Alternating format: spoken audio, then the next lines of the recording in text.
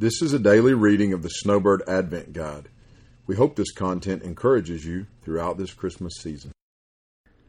This is day 23, entitled Zechariah's Prophecy. Begin by reading Luke 1, 67 through 80 in personal study. This is the word of the Lord.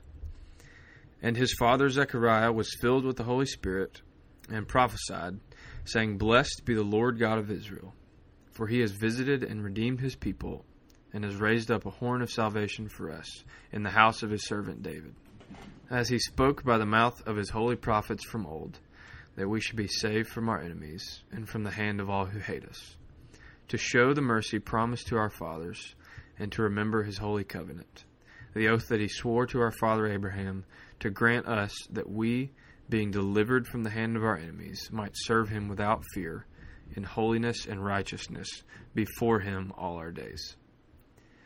And you, child, will be called the prophet of the Most High, for you will go before the Lord to prepare his ways, to give knowledge of salvation to his people, in the forgiveness of their sins, because of the tender mercy of our God, whereby the sunrise shall visit us from on high, to give light to those who sit in darkness and in the shadow of death, to guide our feet into the way of peace. And the child grew and became strong in spirit, and he was in the wilderness until the day of his public appearance to Israel. End quote. Zechariah's prophecy is one long sentence. It is often called the Benedictus from its first word in the Latin Vulgate. His prophecy begins with the same word, blessing, that Mary's song did, as well as psalms and prophecies in the Old Testament. As a priest, Zechariah would have been intricately aware of the words he's choosing. He launches into a plethora of reasons that the Lord is worthy of honor and praise. The God of Israel has visited and redeemed his people.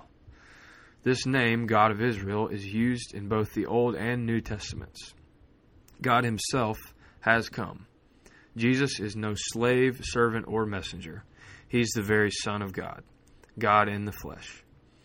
Jesus came from the line of David, and he was spoken of by the prophets of God. Jesus was both servant and prophet, but these were not his most accurate descriptions. He is the Savior and Redeemer spoken of in 2 Samuel 22:3 and Psalm 18:2, which says, The Lord is my rock and my fortress and my deliverer, my God, my rock in whom I take refuge, my shield and the horn of my salvation, my stronghold. Zechariah ties Jesus' coming not only to David's line, but also to the Abrahamic covenant. Holy covenant, the oath that he swore to our father Abraham. Zechariah brings so much clarity to Christ's messianic advent that many others completely missed. Christ's fulfillment of his covenant stretches far beyond mere earthly kingdoms. There's more at stake here than conquering pagan armies and world peace. The desires that his people might serve him without fear, motivated and empowered by grace rather than the worldly fear that typified false gods. Christ came to conquer the more powerful and persistent enemies of pride, self, Satan, and sin. His purpose in coming was to make his people holy and righteous eternally, not merely freedom from early rulers. God's people have been shown infinite mercy. The Lord has visited and redeemed his people. Luke 7:16 says, Fear seized them all, and they glorified God, saying, A great prophet has risen among us, and God has visited his people. In verses 76 through 79, Zechariah directs his prophecy toward his new son, better known as John the Baptist. John will be known as the prophet of the Most High. We hear Jesus and others confirm this reality. John serves as the last human prophet before Christ, who is the final prophet. He prepared the way for the Lord himself to come by preaching salvation through the forgiveness of sins. Jesus Christ, the light of the world, is the sunrise that would come to visit us from on high. Jesus is the very light that pierces darkness to deliver those sitting in the shadow of death. Those who trust in his name as the only way of salvation are guided into the way of peace. So here is our application. Jesus came to rescue us from our enemies.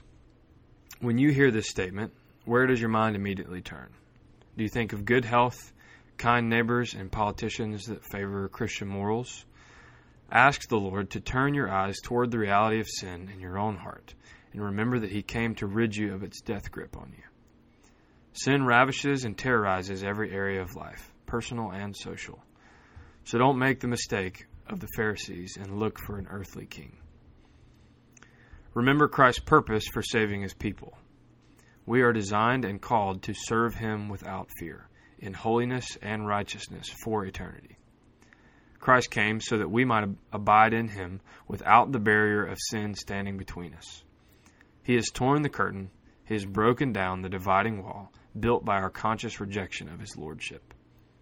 If you're already a follower of Christ, make a list of enemies that Jesus has rescued you from, internal and external.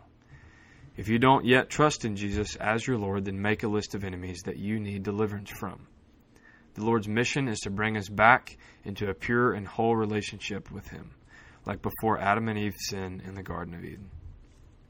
Thanks for listening. Please visit swoutfitters.com/Advent to find the complete guide and daily Advent posts.